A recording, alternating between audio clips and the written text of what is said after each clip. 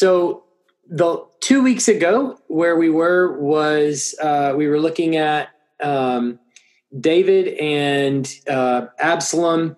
David was on his way out of town, and as you'll remember, as Absalom moves towards Jerusalem from Hebron, which is in the south, he moves up into Jerusalem. And David then realizes he's coming, and picks up and flees out east.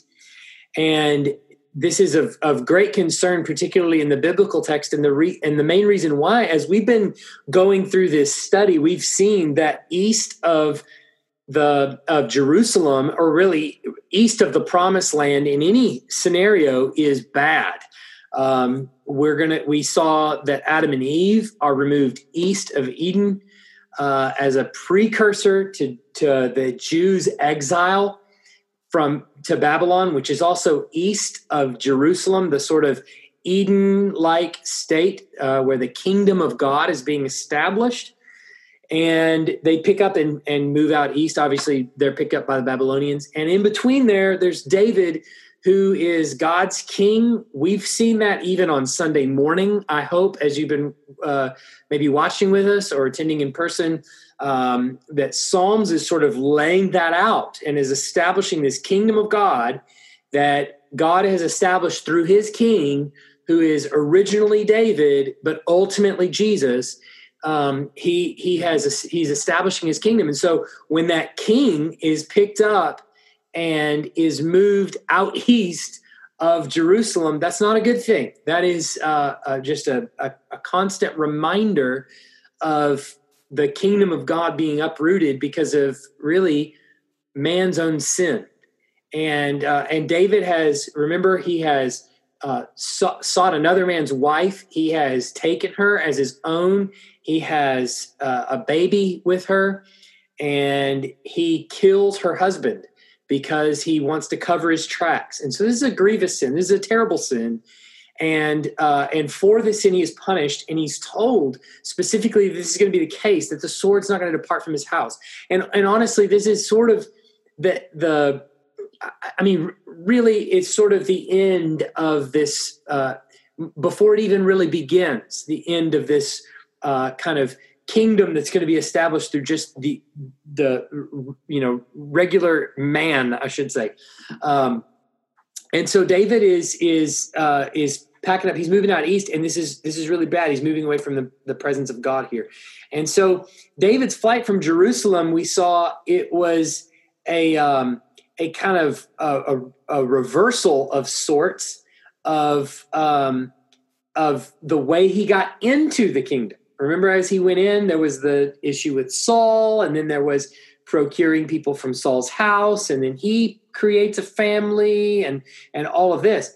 Well, on his way out, it sort of goes in reverse. He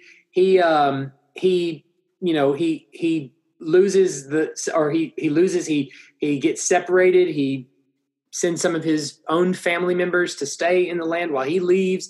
Then he starts to meet people from that were originally from Saul's kingdom and that came into his, that are either staying in the land or coming with him, but they're being uprooted, as it were. And then we see ultimately he's cursed as he gets outside of the city. He's cursed by a Benjaminite in the wilderness, just like he was at the beginning when he was fighting Saul. And so it's this sort of just walking back through the story of David's, thematically anyway, of David's kingdom being torn asunder and sort of unraveling. And you'll remember, which this is very important for what we're going to talk about tonight, David just kind of mutters this prayer under his breath as he's leaving. We have this character named Ahithophel, who was David's advisor, and he was incredibly wise and a really good advisor, which is what you want in an advisor, a wise person. And his counsel, as we're gonna read in the text, his counsel was seen as the very counsel of God. What he said was considered from the mouth of the Lord himself, and meaning that when he said something was going to happen, it was going to happen. And so Ahithophel changes sides, and David knows when Ahithophel is with Absalom, that's bad news for David. And so David mutters this prayer under his breath that the Lord would turn the counsel of Ahithophel on its head, and that he would somehow just tear asunder the counsel of Ahithophel. And at that moment, he gets approached by an individual that we're going to see tonight that actually is going to play a huge role in helping David conquer Absalom. And we're not going to see Absalom's fall completely tonight. We're going to see that next week. But Hushai is an answer to David's prayer near immediately, even before David really knows about it. So David tells Hushai to stay in the land and help me, and just report to me through the priests in the land there anything that you see and anything that you hear in the house of Absalom, and play that role really well and see if you can deceive Absalom, essentially. And so this is David's sort of plot at some counterintelligence. And that's exactly what we're going to talk about tonight, and we're going to look at in this story play out, is how Hushai works inside the house of Absalom to help tear down Absalom's kingdom before it even begins, tear it down from within. So David had instructed Hushai to deceive Absalom in order to subvert the advice of Ahithophel. Ahithophel, remember, is staying on as Absalom's counselor. He's very wise, and David knows he's got to pull out all the stops if the Lord is going to do this. And remember too that we talked about last week, David is resigned to whatever the will of God is in this situation for it to happen. If that means for Absalom to have the kingdom because of his sin and to kill David, then David says, the Lord knows where to find me, essentially. And so David shows kind of a remarkable restraint, really, but he's resigned to the will of the Lord. But he says, as a prayer, Lord, turn the counsel of Ahithophel. And right then Hushai shows up, and he tells Hushai, you need to stay behind so that you can deceive Absalom and subvert the advice of Ahithophel. And Absalom comes into the city, and he's surprised. We're going to read in just a minute.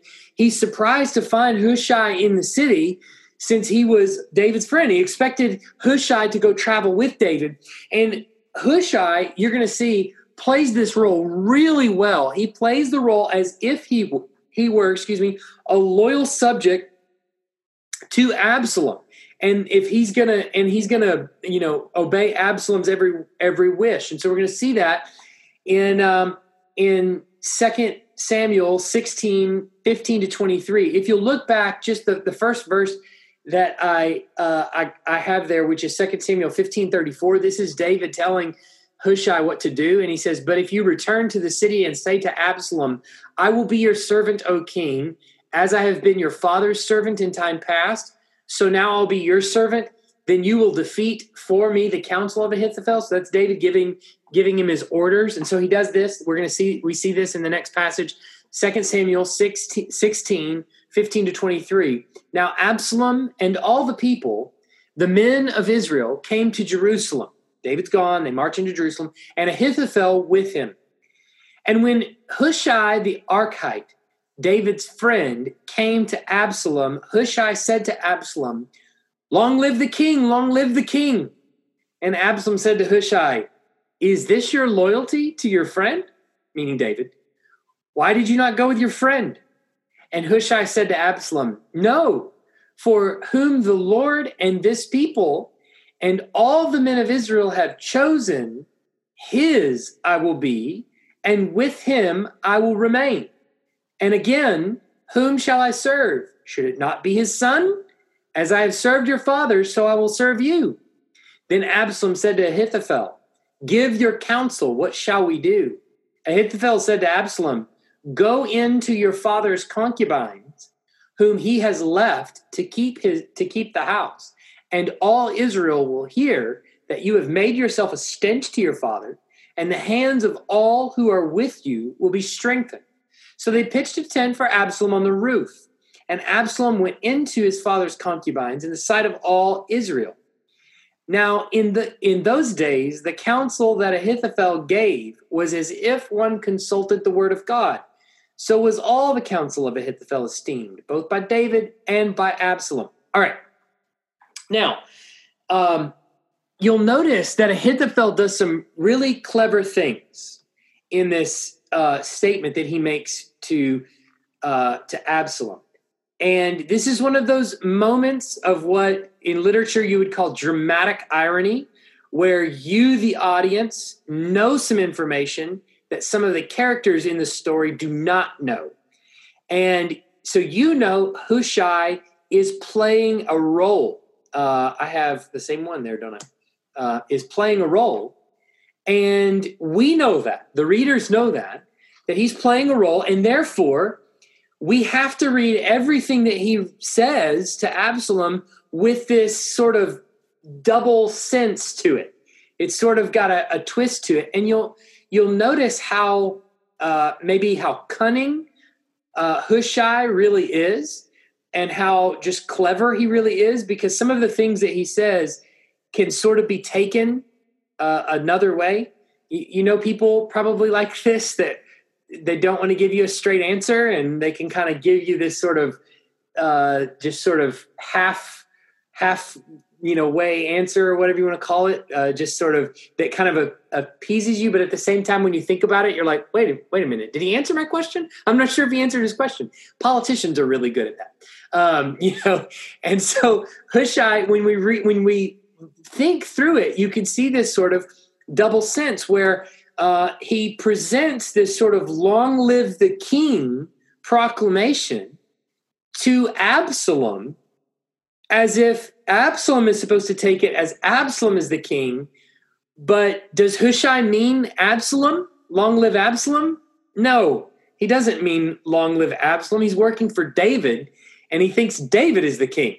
So by not using the proper name of the king, he has appeased Absalom, but yet really in his heart of hearts, it's obvious he means to indicate David, long live David, and probably would rather Absalom perish.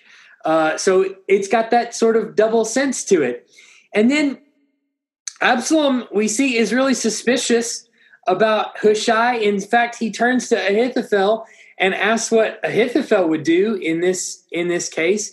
And Ahithophel seems to ignore Hushai altogether and doesn't really care. But he's very suspicious about Hushai. But Hushai claims that he would follow whomever Yahweh, the people, and the men of Israel had chosen. That's what he says in verse 18. He says, no, for whom the Lord, this people, and all the men of Israel have chosen, his I will be, and with him I will remain. Again, he seems to mean here that he's going to follow David, since obviously he sees Yahweh as having chosen David, not Absalom, to be king. So again, by avoiding the names of the person, he sort of, I guess the word is obfuscates his meaning here to Absalom, but it appeases Absalom. He's sort of playing this little trickery. And then even in verse 19, even when he seems to say the son of David, why wouldn't I serve the son of David? It still has this little bit of an underside to it. On the surface, he seems to promise that he's going to serve the son of David as loyally as he served his father. But we know how he served David, and we, the reader, know how he's currently serving David, and that is with utter faithfulness. So I will serve you in the same way, or I will continue to serve David essentially with utter faithfulness to David as king. And so he's going to continue to do that and serve David with absolute utter faithfulness and loyalty to David. And so he's playing this very interesting and very astute sort of savvy game there with Absalom as he works his way into Absalom's good graces, and yet doesn't get the guillotine, as it were, and kind of, still is able to stay in his house. And this is pivotal for David's move back into the land. And the downfall of Absalom is that Hushai remains very close to Absalom, because as we're going to see, he's not only going to try to undermine Ahithophel's counsel, but he's also going to be able to report to David what the inner workings of the house actually are, to give David that sort of added advantage. Really an added advantage that David had once before, if you'll remember, all the way back to the very beginning of David's being outcast from Saul's kingdom and into the wilderness. Who does he have working for him that knows the inner workings of the kingdom? He has Jonathan, right? So David, this is an old trick from David. And the young buck Absalom is moving in, but the old man David has still got that what they call old man strength, right? He's got a little bit of got a little bit of wisdom still left in him, and he's working this from the outside. And so, in the early stages of the rebellion, it seems as though many in Israel are still on the fence, and they're waiting to see if perhaps Absalom and David will come to an agreement. This has happened a number of times. I know you can probably relate to the experience, even if I couldn't think of necessarily a specific example. But probably a lot of our international relations as it comes up from president to president, you'll hear rumors from time to time on the news. They'll come across, like most recently, the one that I think of is North Korea. And our relationship with North Korea, going back probably a couple of years, there was a lot of rumor and a lot of fear, probably, that we were going to go to war with North Korea, and that there was all these reports coming across that Kim Jong-un was testing missiles, and there would be like this missile test, and then our president would tweet something, and we'd go, "Oh no, that's not good," and then we'd hear the North Korea would release, some sort of thing. And all of a sudden we were talking about the very real possibility that we were going to go to war with North Korea. And what you'll know is, like, over the course of, the last 20 years or so, it's so rare that actually ends up happening, that something actually becomes of that. Most of the time we end up thinking to ourselves, at some point, cooler heads are going to prevail in this situation, and we're not going to end up in a nuclear holocaust. Well, the people in Israel are watching this kingdom be torn asunder. David is driven out east, and Absalom, his son, has come up and taken over the kingdom. And they are thinking, I guarantee you, the same thing that we're thinking, and it's obvious from the text at least that that's what's going on, and that Absalom still has to prove himself to the house of Israel. There's this feeling that, well, at some point they're going to work it out. At some point we're going to have a handshake agreement, and everything's going to settle down at some point, which inspires the counsel of Ahithophel to say, no, take those 10 women that David left behind and go into them, essentially, make yourself a stench, and prove to the people in Israel that you've got to make a choice. And so when Absalom seized David's concubines, it now becomes clear to the people that there is no possibility of reconciliation. That the words of the text are that Absalom made himself a stench to his father. And that's the counsel of Ahithophel, is go into, in verse 21, go into your father's concubines whom he has left to keep the house, and all Israel will hear that you have made yourself a stench to your father, and the hands of all who are with you will be strengthened. Now, what is the purpose in Ahithophel's mind of doing that? Well, it seems pretty clear that it's putting the ball back in the court of the nation. Make a choice. Choose between David and Absalom, and you better choose quickly. But here's the thing. Who are they going to choose? Who would you choose? Well, we might think we would choose David. We would like to think we would choose David. At the same time, we would probably choose the strongest one. Most people are going to go with the one that will preserve their life. Well, if you've just seen David's kingdom torn asunder and him walking out with what few possessions he had, barefoot and weeping, and you see his son come in young, dashing, and with the hearts of the men of Israel with him, including a lot of David's counsel and military might and strength, and him actually possessing David's concubines and living in David's house, wouldn't you think to yourself, my best chances are siding with Absalom? Of course you would.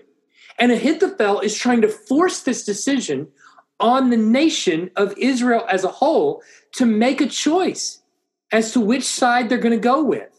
And odds are the vast majority of the people are going to end up siding with Absalom.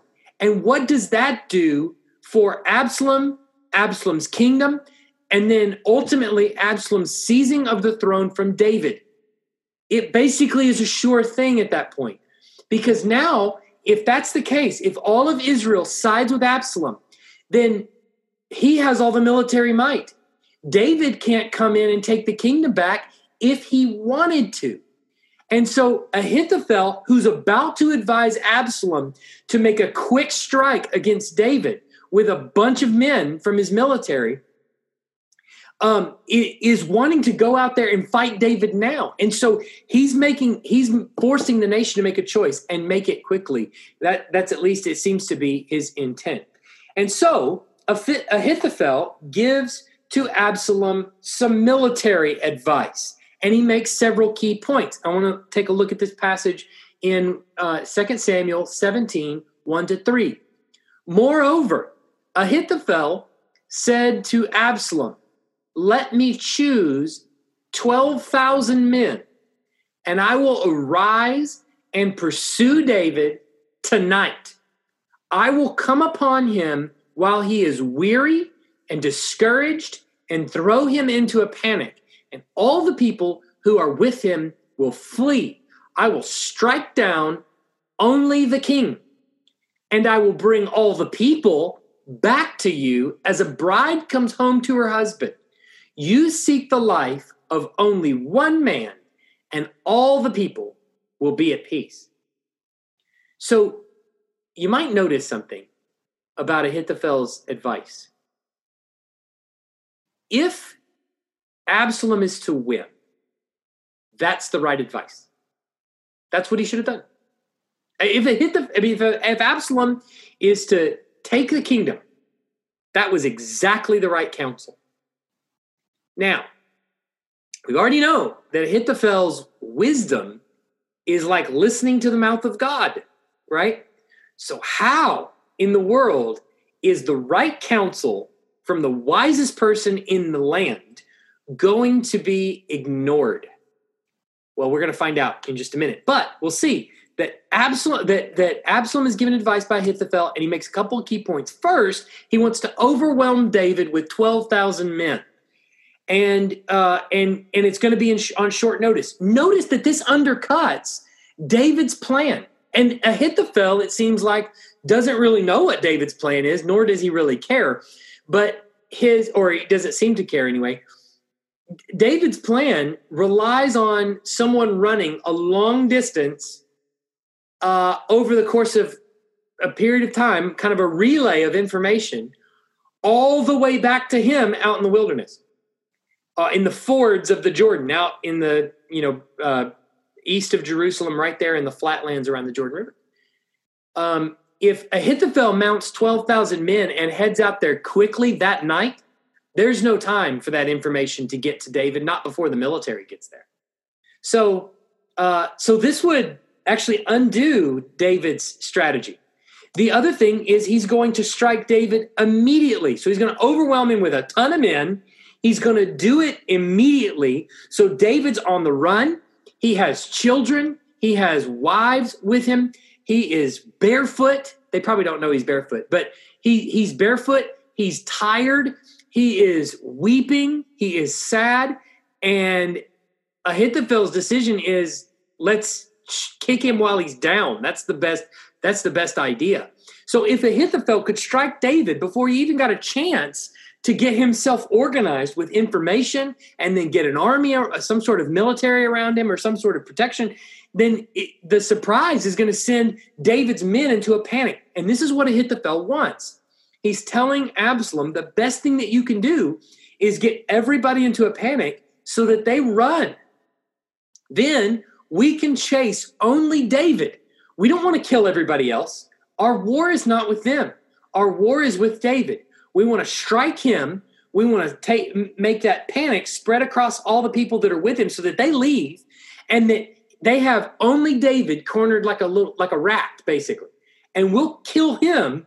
And then all the people that were with him will have no choice but to turn their allegiance to us. And then we will lead them back into the land. And you'll have all of David's people, all of David's wives, and David will be the only one that dies. That's the goal.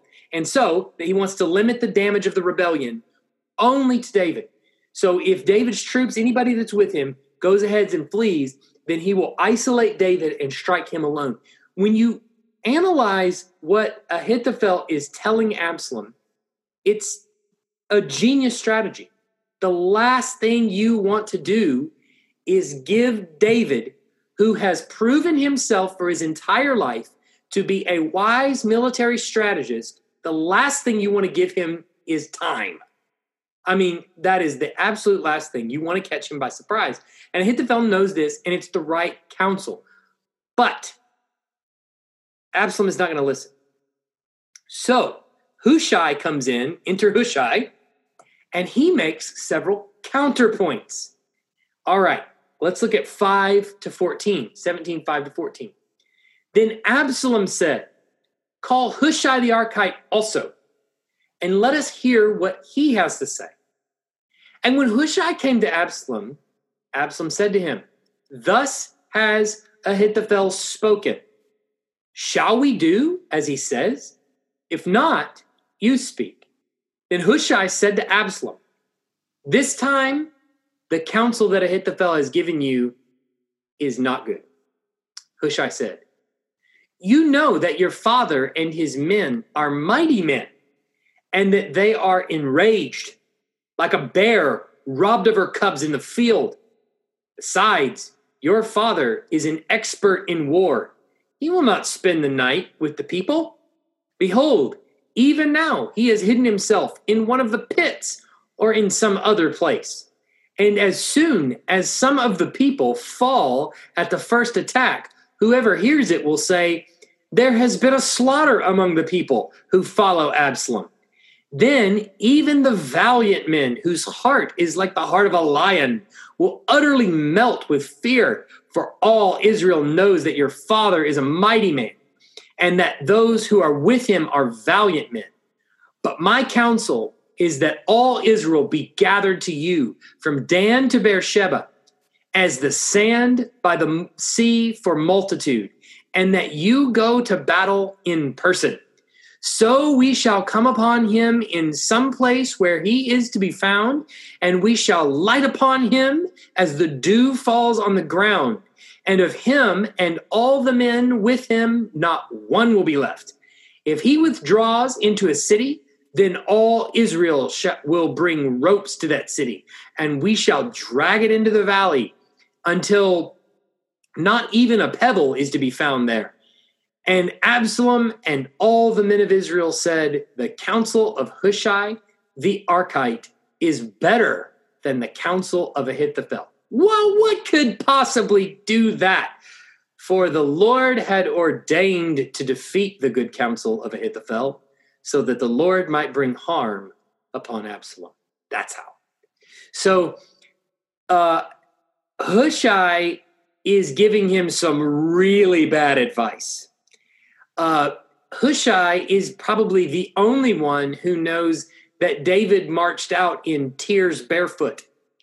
But he doesn't present David like that. No. He presents him as a mama bear robbed of her cubs in the field. David's heart is broken as he walks out. But Hushai obscures that fact. He actually presents some counterpoints. He says David is a seasoned warrior, and he's going to anticipate that you're going to attack him right away because that's the obvious counsel. And so he's going to be hidden. You're not going to be able to find him. You think he's going to be with his wives? No, he's going to sacrifice them to you like crazy. He's going to be hidden. There's no way he's going to present himself. And because he's seasoned in war, he understands the risks that he would be incurring by hiding there with his family or sleeping with his family. And then Absalom, what he risks is losing the battle. Well, what happens if you can't find David? And then you end up killing the people that are trying to hide David or standing in your way. And then people are going to say, oh, Absalom went out there and killed a whole bunch of women right there trying to look for David. And you end up losing the battle of David while he ends up mustering an army and attacking you by surprise. And you end up losing the battle. Well, that's going to undermine everything that you're trying to do. No. You don't need to overwhelm him quickly. You need to overwhelm him with numbers. Not 12,000 men.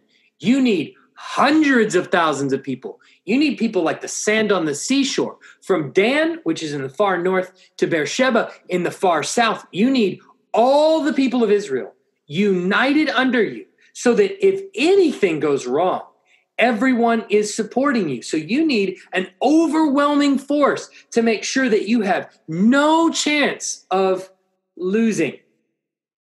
And so, after you listen to those two pieces of advice,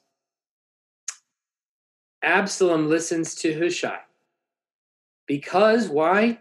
It was the Lord's will for him to listen to Hushai instead of Ahithophel. Now, any dummy could see that Ahithophel's advice is the right advice.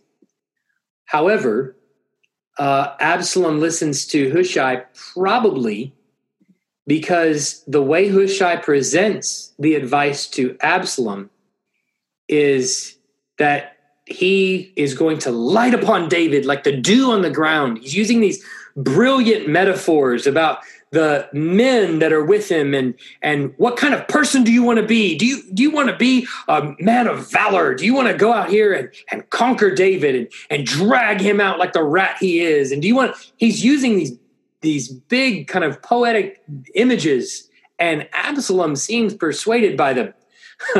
And so he seems to be speaking to what we've seen is true of Absalom already. He's a passionate guy. And Hushai seems to present a pretty passionate argument to Absalom, and he buys it, hook, line, and sinker. All right. So here at toward the end of the passage, it seems that Hushai plays to Absalom's fear and vanity, and he undermines Absalom's confidence in Ahithophel's advice and wisdom, and above all, gave David time to regroup.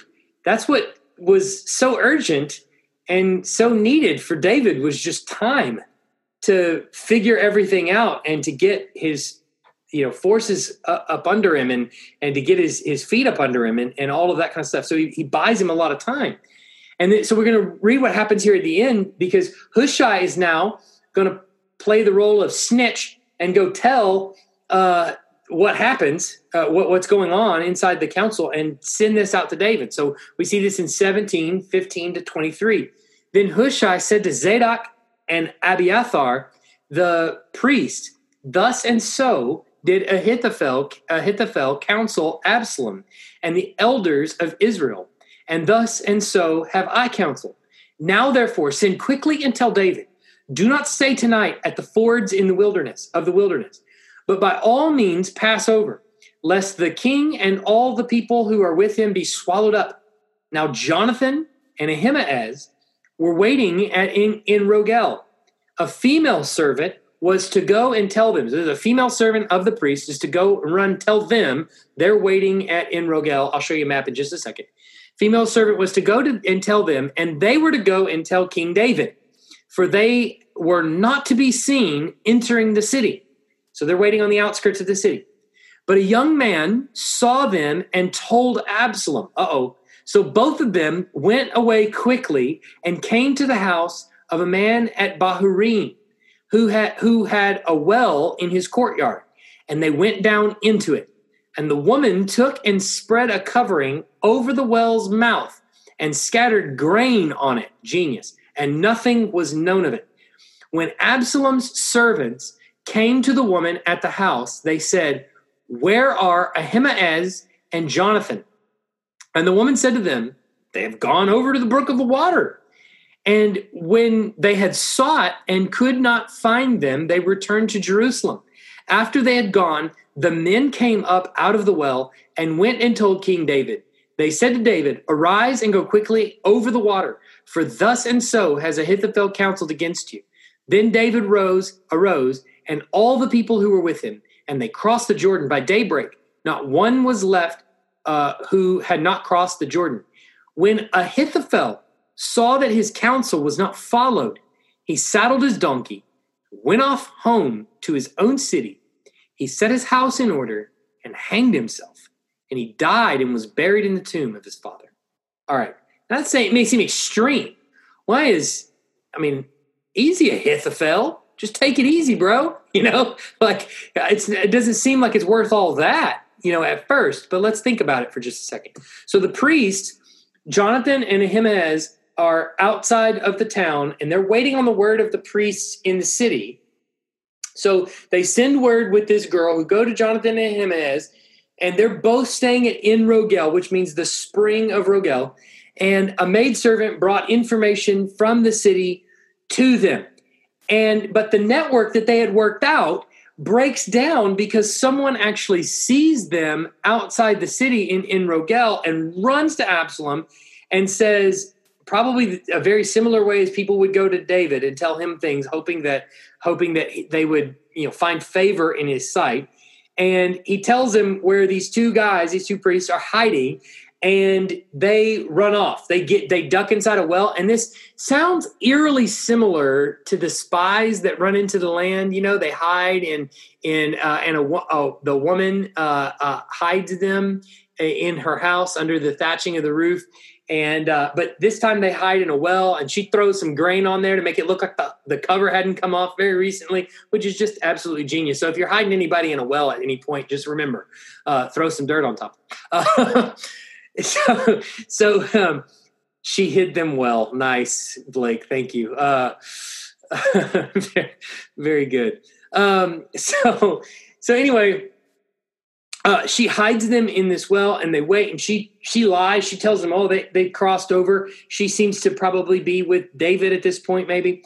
And they come back, they narrowly escape, and then they go tell David. Now, Ahithophel obviously lost face with the king-to-be, it seemed, with Absalom, and realized that he was not going to be the leading advisor.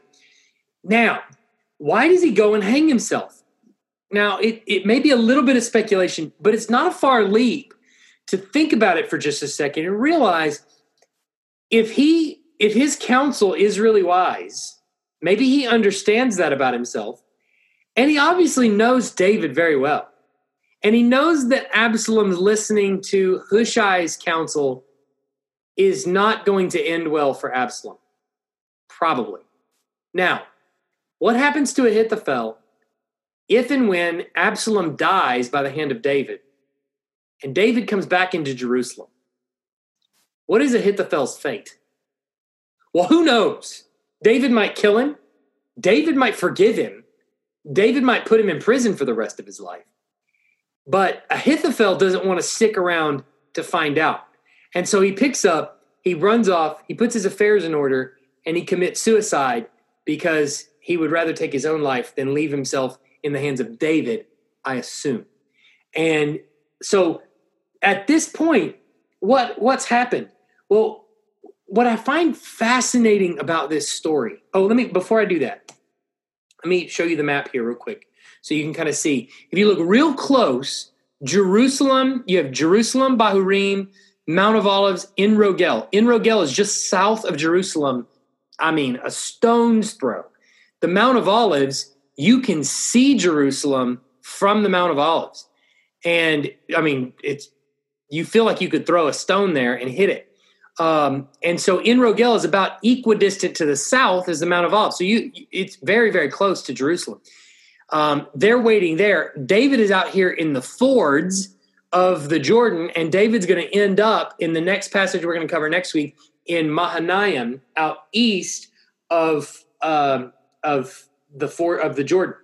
The thing that I find the most fascinating about this story and the most comforting, and we talked about this a little bit last week, but David is in dire straits, and he is being punished by the Lord.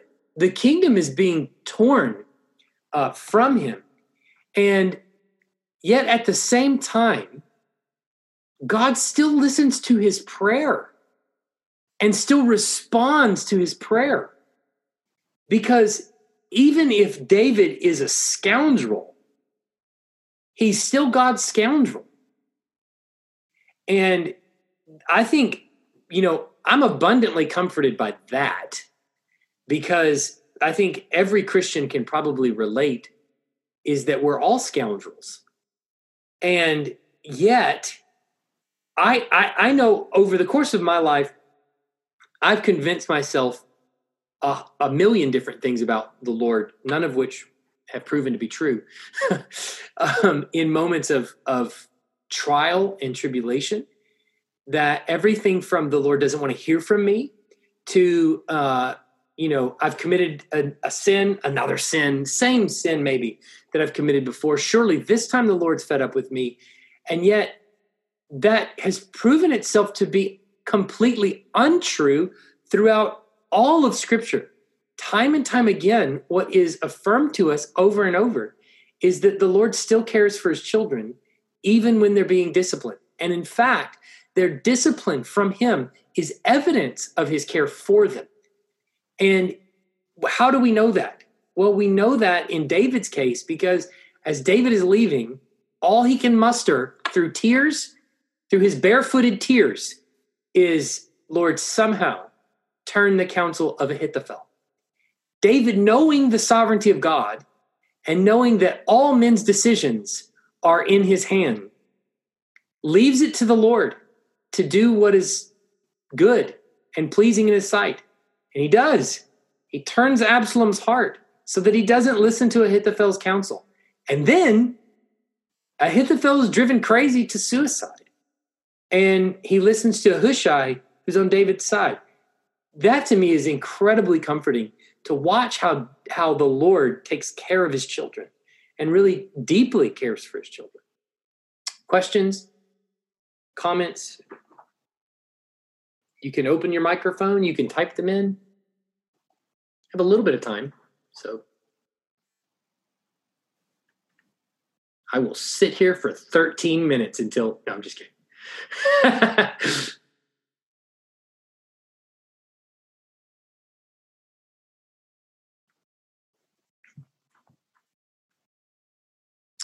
Well, okay.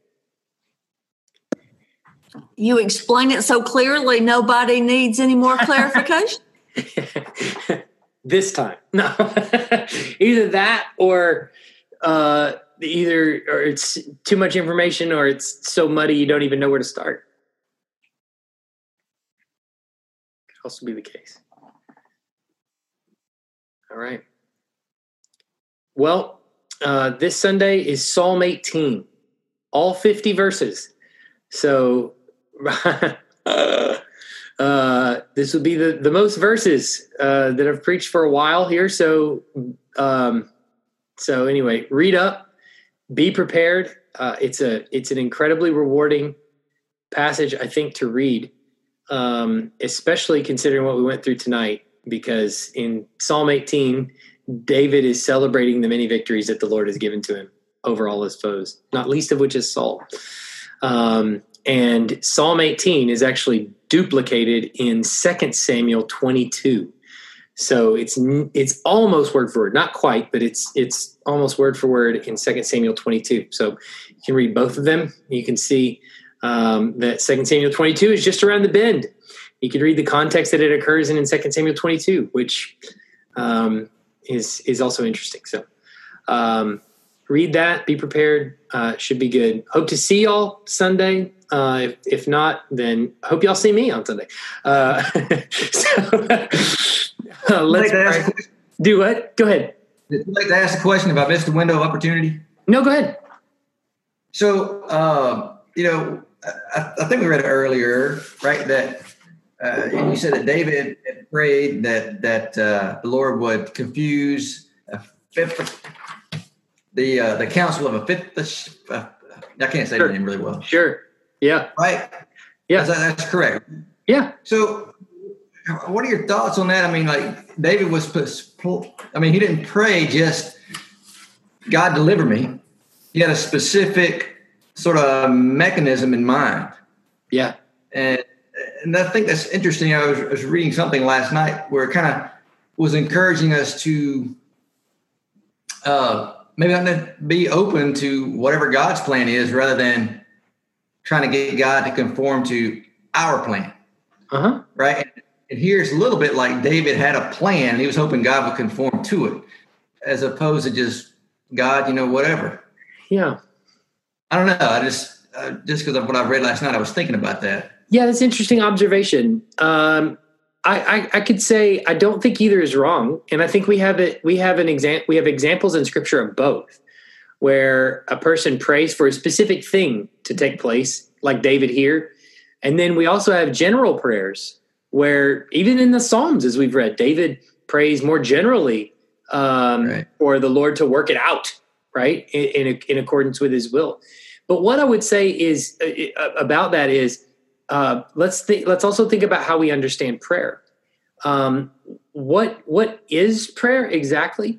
I think the New Testament kind of clues us in that prayer is the heart level response of someone who loves and fears the Lord. It's a heart level response to Him. And who is the one that turns the heart, controls the heart, motivates the heart toward prayer?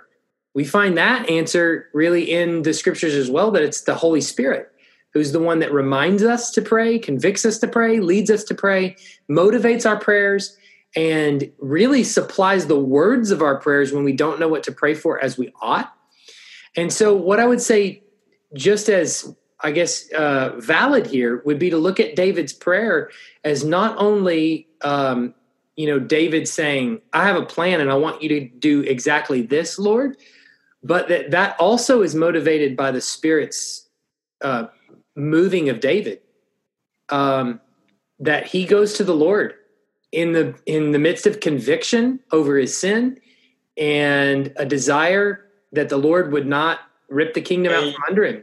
He is motivated to pray in this way, and the Lord responds to exactly that. One of the things that was hardest for me to wrap my mind around, that's still really challenging for me to think about in prayer, is that God is motivated by prayer, not as though He needs it in order to do something, or that you're persuading Him to do something, but that He motivates His people to pray, and that prayer is the fuel of His action.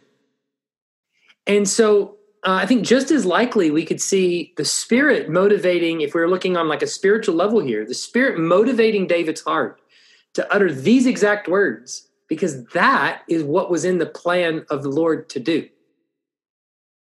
And notice that when he talks about the Lord doing this, he says, for the Lord had ordained to defeat the good counsel of Ahithophel, so that the Lord might bring harm upon Absalom. No mention is given at all that the Lord heard David's prayer and responded, but that it was the Lord's ordinance that He was going to do this. So we could also probably surmise that it might have been the Lord's ordinance for David to pray exactly that, which became the fuel for his action. That's a mind bender, I know, because it works me over every time I think about it. But it seems like that's what the scripture points us to in prayer. Does that make any sense whatsoever? Yeah, no, sorry. Yeah, that was helpful. That was, it's a deep thing to think about and kind of wrap our minds around. So, yeah, I appreciate the insight. I will tell you, on a personal level, prayer is one of I think most Christians, if you were to just ask in a room, what's the hardest struggle of your spiritual walk? 9 out of 10 of them are going to say prayer. And I think, and I know that's been historically true in just anecdotally, and it's certainly true in my life. And it is difficult for us to wrap our minds around how and why that is important and how the Lord uses it. And we get all of this stuff in the New Testament of the Holy Spirit interceding for us because we don't know what to pray for as we ought. And so it's like he intercepts the prayer that we pray anyway, changes it to what the will of the Lord is, and then prays that for us. And then the Lord acts on that. So you go, so then what is the point exactly? But then if you're a Christian, you really can't stop because the Holy Spirit in you is going to drive you toward it. In some ways, it's sort of like evangelism too. We know that the Lord calls his own. He says, my sheep hear my voice. They respond to callings of the gospel. And so what makes us evangelize? Well, the Holy Spirit drives us to evangelism. He prompts us to share the gospel. The Holy Spirit that's within us does that. And that's what the Lord uses to call people to himself. Why does he do it that way? I don't know, but he does. And some of those things are really hard to process. But I mean, a Christian who has the indwelling Holy Spirit is going to be driven towards it because the Spirit is driving it, which is a great encouragement too. So, or perhaps maybe a conviction. I don't know. Anyway, well, thanks for questions. Thanks for being here, sticking with me week in and week out on this. I am really hopeful that very soon we will be going back to in-person on Wednesday. I really want that to happen, but it would be so much better, I know. We'll still have to keep some sort of online version, and that's somewhat of what's holding it back a little bit is the keynote presentation and the online version and the asking of questions with the mixed audience of online and in person, in addition to the childcare, in addition to all the other stuff that's sort of a logistical nightmare at this moment, just really difficult to work out. And not only that, but we still have a lot of restrictions that I think are wise to abide by at this moment. Anyway, all that being said, that's kind of what the holdup is for right now. So just bear with us. Thanks for staying with me week in and week out, and we'll hopefully end this all soon. All right, let's pray. Heavenly Father, we are grateful for at least this being able to come together, read the narrative of Scripture, what you have preserved for us in black and white for thousands of years. You have preserved this, that we can read it. What a privilege that is. And how often we overlook that completely and neglect it. And we ask for forgiveness for that. We have the Bible's pages in abundance and in 1,000 translations, and all of which could be read and edify us and correct us and train us in righteousness. And all of it speaks our language, a language we understand. And we have your Holy Spirit to guide us in our reading. We have a body around us to help us understand it rightly. We have pastors who teach us. We have so many resources that we can access, books like crazy that we can read, and we neglect it completely. And we ask for your forgiveness because these are the words of life, and we are grateful for them. And we pray that as we read and as we study, that we would understand, but not for an academic purpose, but so that our hearts may be turned and kindled toward you, that we may fall in love with the God who gave us life and breath, who saved us with the blood of his Son, and who sends his Spirit to us to convict us, to train us, to keep us, to pull us ever closer towards Christ as we grow. We are grateful for that. We recognize you do that through your word, and we are thankful for that as well. In Jesus' name, amen.